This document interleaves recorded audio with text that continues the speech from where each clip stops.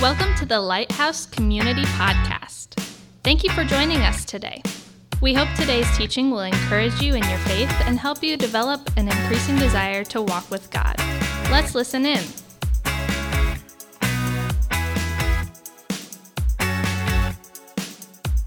All right, we're going to play a game, and I just made up this game right now. It's called What's It? And here's how you play. There is something under this blanket, and all you need to do is simply guess what it is. Go. No.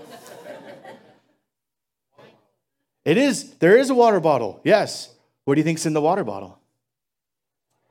Water. Good. You're getting there. All right. What's in the water bottle? Wine. No. A goldfish? No. Kool-Aid? Nope. Nope. Nothing.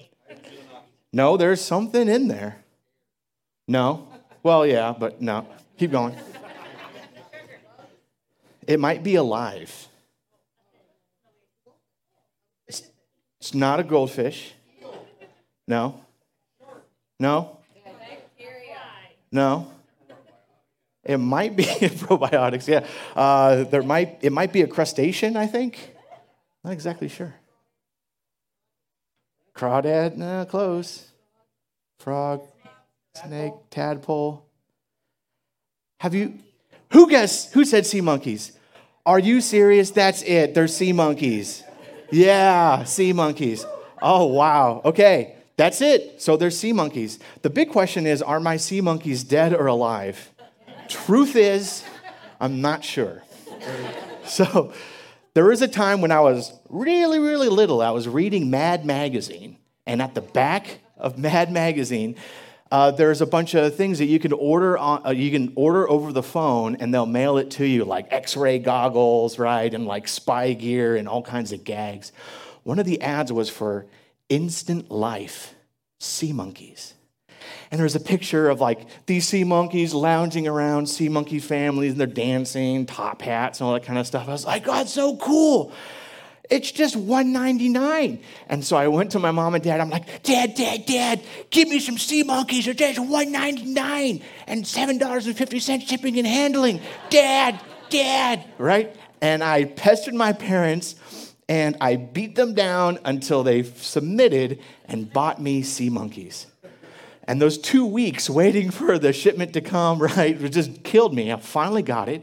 I got the Sea Monkey Instant Life egg powder, and I put it in, and I took care of it, and I followed all the directions. And after a couple of days, they began to hatch, and I had sea monkeys, like little shrimp. They started to grow. That was kind of cool. Then I got tired of it, kind of forgot about it, put it to the side, until my friend at school was like, you have sea monkeys? I'm like, yeah, they're the best. They're the coolest. I have my own family of sea monkeys. He's like, I want to see. So took my friend over from school, flipped on the lights to show him my sea monkeys. And they were all there on a pile, dead. And I thought, maybe they're just sleeping. So I took the bottle, I swirled it around. Come back, sea monkeys, wake up. And they're like corpses, like floating around. And I was reminded of that story because as I was reading Revelation chapter 3 in the church in Sardis, which is what we're going to study today, Jesus comes to this church and he says, you have a reputation for being alive, but you're dead. Jesus flips on the light on a church that everyone thinks is this living, vibrant, active church, and reveals that this church is dead as a doornail. And if Jesus can reveal that about a church that everyone thinks is alive, it might make you wonder if Jesus flipped the light on our church, flipped on the light in my own life, will he see death or does he see life? I want you to hang with me because that could be a haunting question as we encounter the true Jesus. So we're going to get into the Bible today. We're going to be in Revelation chapter 3. And this is Jesus revealing himself to the church in Sardis. If you got a Bible with me, you're invited to join me. So in Revelation chapter 3, verses 1 through 6, I'll be reading through the English Standard Version. You're welcome to follow along in any translation that you have. Also, the words will be on the screen. So let's read through this together. And the angel of the Lord in Sardis write, the words of him who has the 7 spirits of God and the 7 stars. I know your works.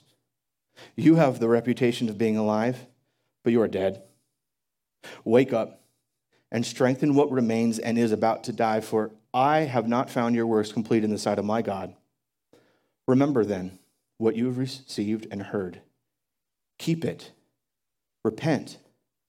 If you do not wake up, I will come like a thief, and you will not know at what hour I will come against you. Yet you have still a few names in Sardis, people who have not soiled their garments. They will walk with me in white, for they are worthy. And the one who conquers will be clothed thus in white garments, and I will never blot out his name out of the book of life. I will confess his name before my Father and before his angels. He who has an ear, let him hear what the Spirit says to the churches. Father, give us ears to hear. Give us hearts to hear what the true and revealed Jesus says to his church. Amen. So this passage, Jesus flips on the light, reveals that this church that has this reputation of being alive is really dead. And we're going to see 3 revelations in this passage. You know, Revelation, the full title of the book is The Revelation of Jesus Christ. In fact, that's the first verse and the first line of the book of Revelation. Revelation reveals the true Jesus. And in chapter 2 and in chapter 3, the true revealed Jesus also is a revealer because he reveals the true condition and the true health of the churches and the people who belong to him. And Jesus is revealing the condition of Sardis. So we're going to see 3 revelations. The first one you're going to see is what is truly dead, what is truly alive, and how to find life. So let's talk first about what is truly dead. You see this? That Sardis has this reputation of being alive. And we don't know exactly what that looked like in the context, but I'm sure we can imagine, right? They're the church, they're active. These are doers. They got a full church calendar. They're engaged in ministry. They're welcoming. They're sharing the gospel. They're greeting people. They're serving. They're in the community. They're the kind of people, they're the kind of church that's like, man, we don't go to church. We do church, right? They're doers. They're the kind of church where it's like, man, it's just hard to keep up with all that's going on and all that's happening. And Jesus walks in and says, you guys are comatose. You're dead. There's nothing going on here. And then Jesus says about his coming like a thief. And you see that in verse 3. This is the warning. I will come like a thief, and you do not know at what hour I will come against you.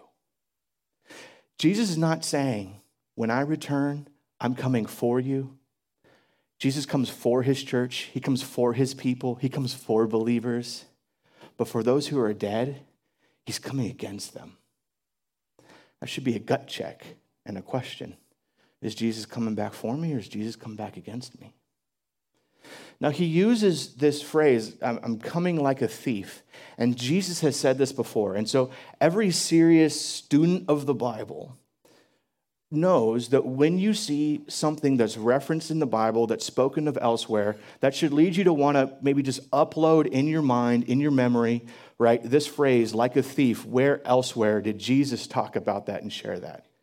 Because this is a theme that Jesus a number of times talked about, his coming, his second coming, being like a thief and catching everyone by surprise.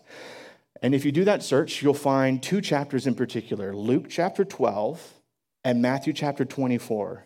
In both situations, Jesus talks about coming like a thief, surprising the world, And then, in both of those chapters, Jesus gives an illustration, a parable, that's directed towards how even his own followers, his own servants, are going to be surprised. Now, we're just going to read through the one in Matthew, but it's the same one found in Luke chapter 12.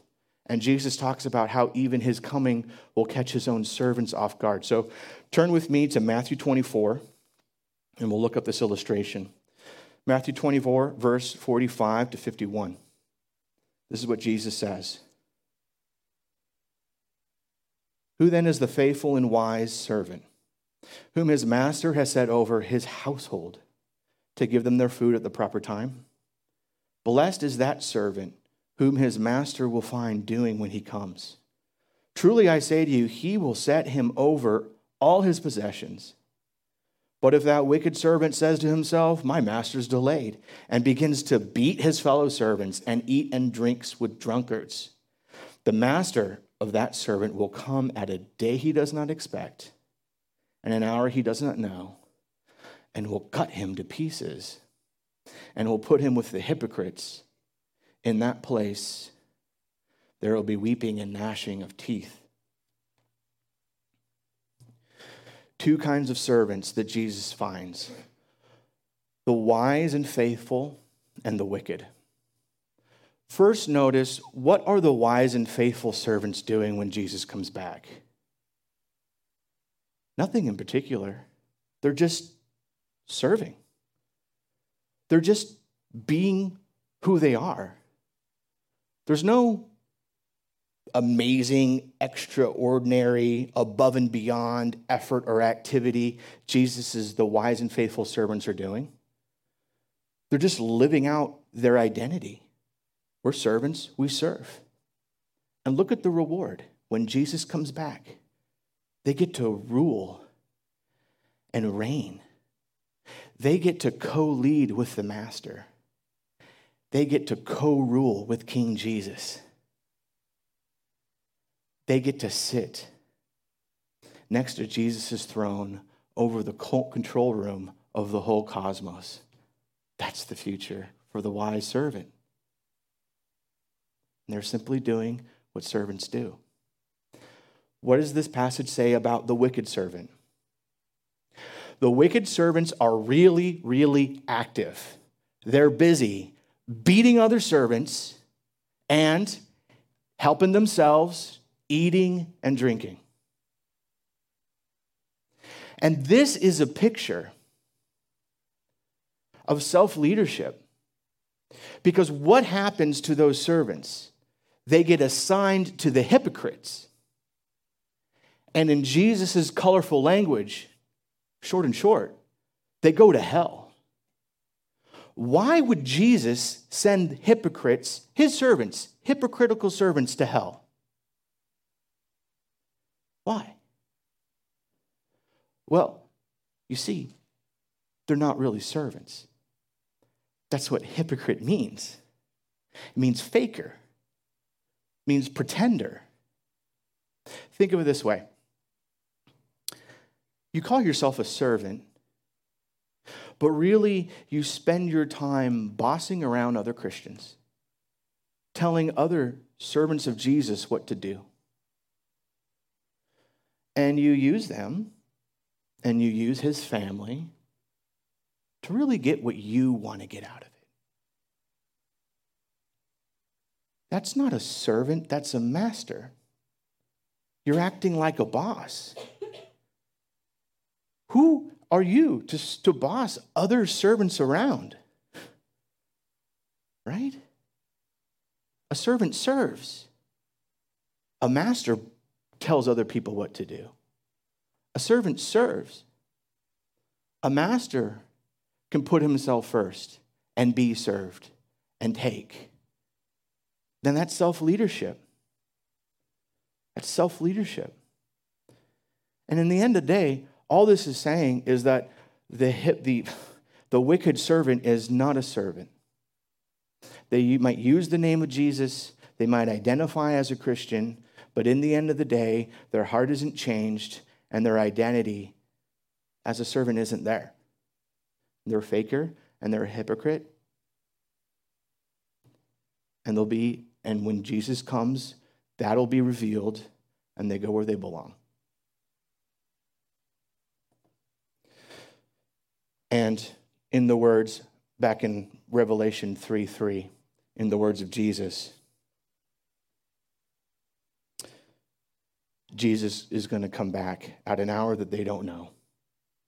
And he's going to come back against them. And I'm going to be honest with you. Think about what this looks like. This looks like we, as followers of Jesus, we don't put ourselves first. We're not here to serve ourselves. Friends, there have been times in my life when I've been a member of a church, involved in a church, and I would criticize and I would complain. Did I ever beat another Christian? Not physically, no. But I beat people with my words. I beat people with my expectations that were so high, I would crush people under them. And even if they met those expectations, didn't make me happy. Because the issue was me. My own selfishness, my own self-absorption, I'm trying to get something out of this other than serving Jesus. And if you go down that road long enough, it leads you to be someone you're not alive, and you take life from people because you crush people. You're like a spiritual vampire. You suck life, and you yourself don't have life. I've been there. And think of it this way. What is the church? What is Lighthouse Community?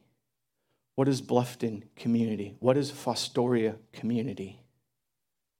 We're a family of broken people who say yes to Jesus. And it's very easy to beat and to abuse a family of broken people.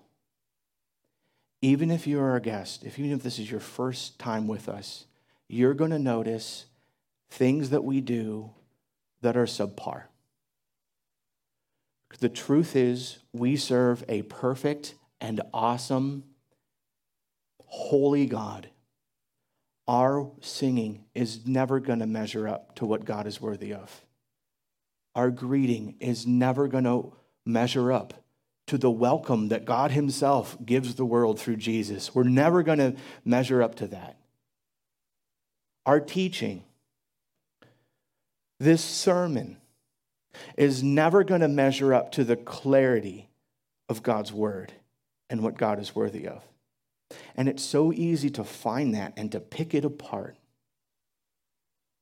and to be like this wicked servant who is putting expectations and critiques and criticisms, but you yourself do not have the power or the motivation or even the heart to see a need and to step in yourself in faith in serving Jesus. Don't hear me say what I'm not saying. I am not saying that we should not notice problems in church. I am not saying that we should not take note of issues and needs in the ministry or gaps or things that are wrong. That's not what I'm saying. What I am saying is there's a difference between judging and discerning. A master judges. A servant discerns. A true and faithful servant sees a need, sees something lacking in the family, and the servant sees that need as an opportunity.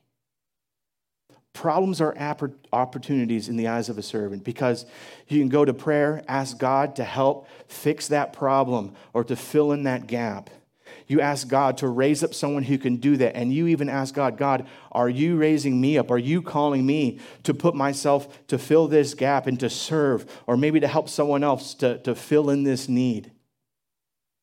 And that's very different than judging and condemning, which is where I've been many times. And it's so damaging. You know, I remember one of the first times I went to a church. I was a newer believer. I was maybe just a couple of months old in the faith. And on the car ride home, the whole car, critiquing the message, critiquing the quality of the worship music, critiquing the songs that were chosen, critiquing the awkward time where we greet one another, and even that person who awkwardly invited us to have lunch. Critique. I'm this brand new believer, and I'm like stressing out, and I'm really worried, and I speak up, and I'm stuttering and stammering, and I'm like, can we still come back? Are you saying we're not coming back?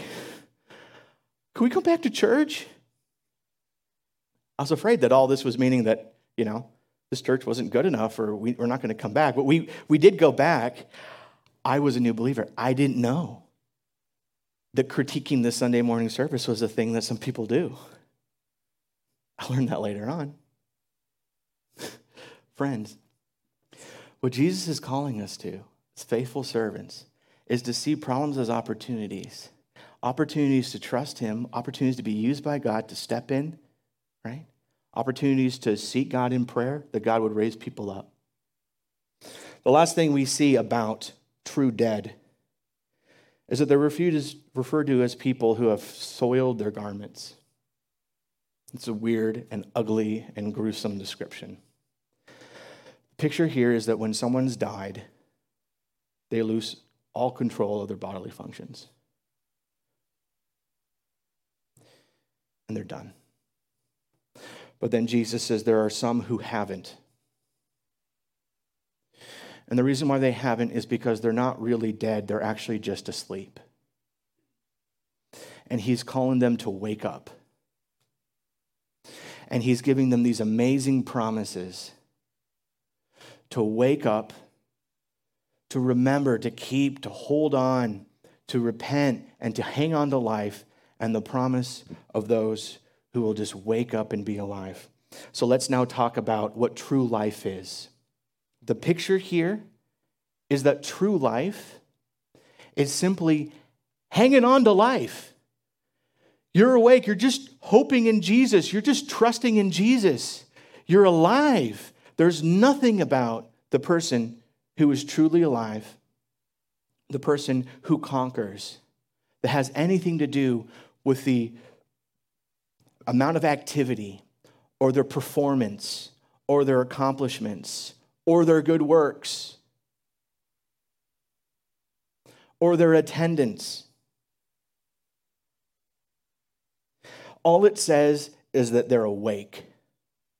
And the promise is that they will walk with Jesus in white. They are not walking with Jesus in white now. Notice that it's future tense. They will. So that means that the people who will be clothed in white, they're not squeaky clean perfect. But there will be a day when God will clothe them in white garments. And if you go elsewhere, this is mentioned a number of times in Revelation. The picture of the white garment is righteousness. It's good deeds. It's Jesus' perfect performance. It's not a garment that they make. It's a garment that's given. It's gifted. And that's the picture of the gospel. What else does it say? It says that their name, your name, is written in the book. It's in Jesus' hand. It's in a book called the Book of Life. And it's written with indelible ink. Nothing can happen to that book. Nothing's going to happen to your name except one thing. What does it say? Jesus is going to confess your name before the Father, before his angels. When you meet God face to face, Jesus will make your introduction. All of this points to the simple gospel. And you can summarize it like this. Jesus took your place and put you in his place. And you trust in Jesus. You simply believe that. You rest in that. That Jesus took all of your sin, all of your brokenness, all of the horrible and shameful things that you have done, and the horrible and shameful things that have been done to you. God the Father wraps that around Jesus, and as Isaiah 53:10 says, it was the will of the Lord to crush his son. Crushed him. Crushed him. All the weight that you and I deserve. He crushed him. And God took you and put you in Jesus' place. Jesus is the love that God the Father has for his one and only unique Son. God now has for you because positionally you're in Jesus' place. All of Jesus' perfect performance, his fulfillment of the law of Moses, his fulfillment of all standards of good deeds and righteousness now cover you. You wear them. They're like a garment because you are in Jesus' place. And your future is secured because you're in Jesus' place. And if you're in Jesus' place and you're in God's hand, no one can snatch you from God's hand. That is the simple message of the gospel. And out of that position, Jesus taking your place, you being in Jesus' place, now Jesus is now also in you. The Holy Spirit, the Spirit of Jesus, is living in you. God has made you a new person. You're a new creation. You're not perfect. We're all failing forward in living out this new identity that we have in Christ. But you are new. You're born again. And you're loved by God. And your identity is simply a loved servant of God. And the only reason you serve is because Jesus served you first with something that you can never repay him for, nor should you dare try. It's a gift. It's not a loan. And you, loved of God, just serve him. That's what it looks like to have life. Can you imagine? When you see God face to face, in the presence of his angels. You know, in the New Testament, whenever someone meets an angel, the first thing the angel usually has to say is, "Don't be afraid." This is terrifying. In the presence of God, you have never seen God face to face. When you see God face to face and surrounded by his army of angels and the fierce angelic characters you find in the Bible, the cherubim and the seraphim, you have God's elite staff and his heavenly council and this massive army before you, something that would cause you to drop dead as it caused John to faint. In that presence, Jesus is next to you. He's holding your hand and he makes your introduction. God, Father, I'm not ashamed to call him my brother. I'm not ashamed to call her my sister. She's part of our family. I love them. Father, behold your son. Behold your daughter. Your prodigals have come home. And to hear God say, "Well done, good and faithful servant. Enter the joy of your master." Do you want that? Are you looking forward to that? That's what it's like to look forward to Jesus to come back for you, not against you. We talked about what true death is. We talked about what true life is. Now let's talk about How do you find life? How do you know that you have it? And you see that. First thing, the only command that Jesus gives is in verse 2 and 3. And it starts with this: wake up. Wake up. Get up from sleeping. Regain consciousness. And then in verse 3, remember then what you have received and heard. Keep it and repent. Let's see if my sea monkeys are alive. I don't know. They're little babies. I just hatched them a couple days ago, and I haven't really checked yet, so here we go. Well, you can't even see it. They're barely hanging on to life. Oh, but I see them. Look at that. Wow, so tiny. I can't make them grow. I can't give them life. I can probably only take it away. I'm really glad that Jesus gives life. And I can move a corpse around, but I can't give life to someone who's dead. But Jesus can. Jesus says, wake up. Now, what does he say? How do you wake up? Remember then what you received. What did you receive? He's talking to his church. They received the gospel. He received that simple gospel of Jesus in your place and you in his. Remember it. Wear it. Put it on. What's the next thing? Keep it. Hold on. Keep living that out. It's your identity. Teach it to yourself. Preach it to yourself. Wear it like a robe. Put it on, who you are. The last word is repent. Repent is an unfortunate word in the English, I think.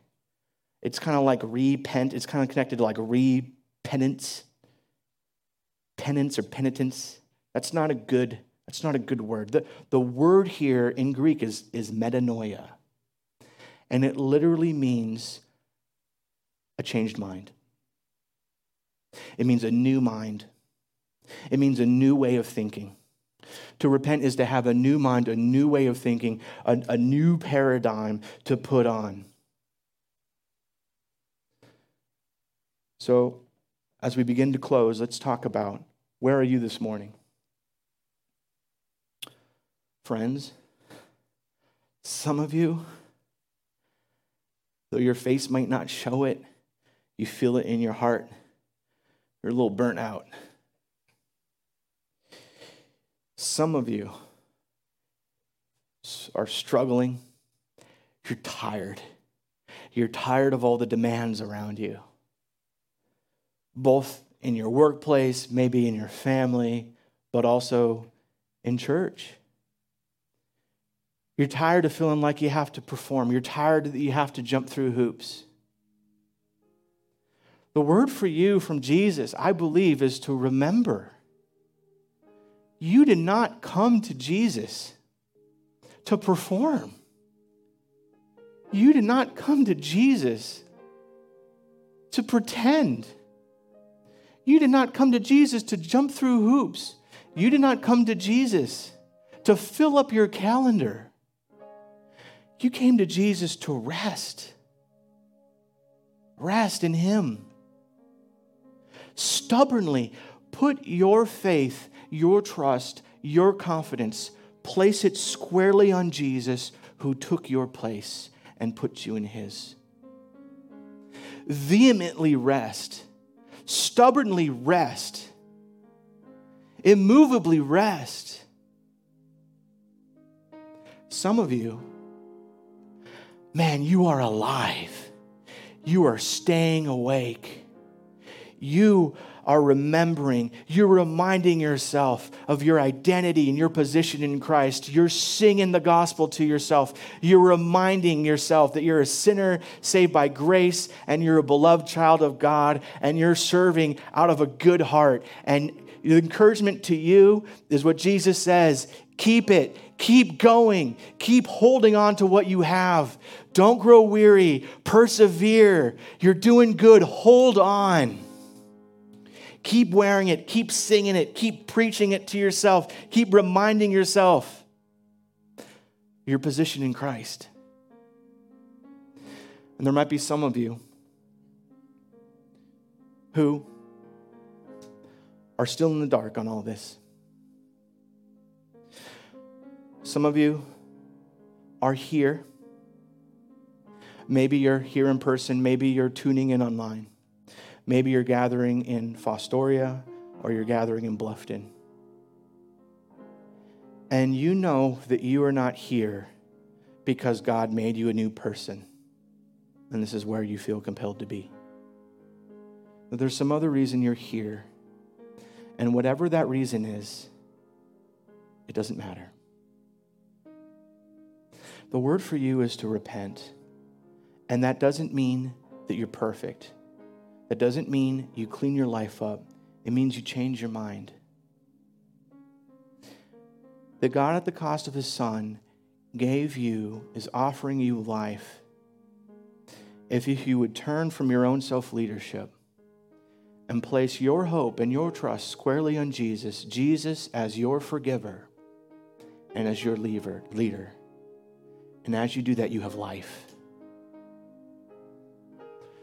I'm going to pray in a moment. This is an opportunity to respond. And this opportunity, as Jesus says, is not always there because he is coming at an hour and a time where no one expects him. If God is calling you to change your thoughts, to change your thinking, to change your mind about something that God spoke to you through his word today, my encouragement to you is to respond. Don't let this change of mind slip away. Take hold of it. Father in heaven, right now I pray for all of my friends, those here, those online. God, I do not care. It doesn't matter why we're here, except that I believe, God, that you brought us here. Many are here because of the new identity they have in you, and many are here perhaps for other reasons. I pray that you would draw each and every one of us to respond. Help us to pick up our identity again in Jesus. Help us to live that out. Help us to remember. God, I didn't come here to perform. I didn't come here to serve. I came here to serve. That's all I want to do. I don't even know if this is a good sermon or not. It doesn't matter. I just want to serve you. I don't even know what to do half the time, Lord. Call us to respond. We pray in the powerful name of Jesus. Amen. Thanks for joining us. If you'd like to learn more about Lighthouse Community, check out our website at mylighthousecommunity.com or connect with us on Facebook. You're invited to join us live Sunday mornings at 9:09 or 11:11. Thanks again for listening to the Lighthouse Community Podcast.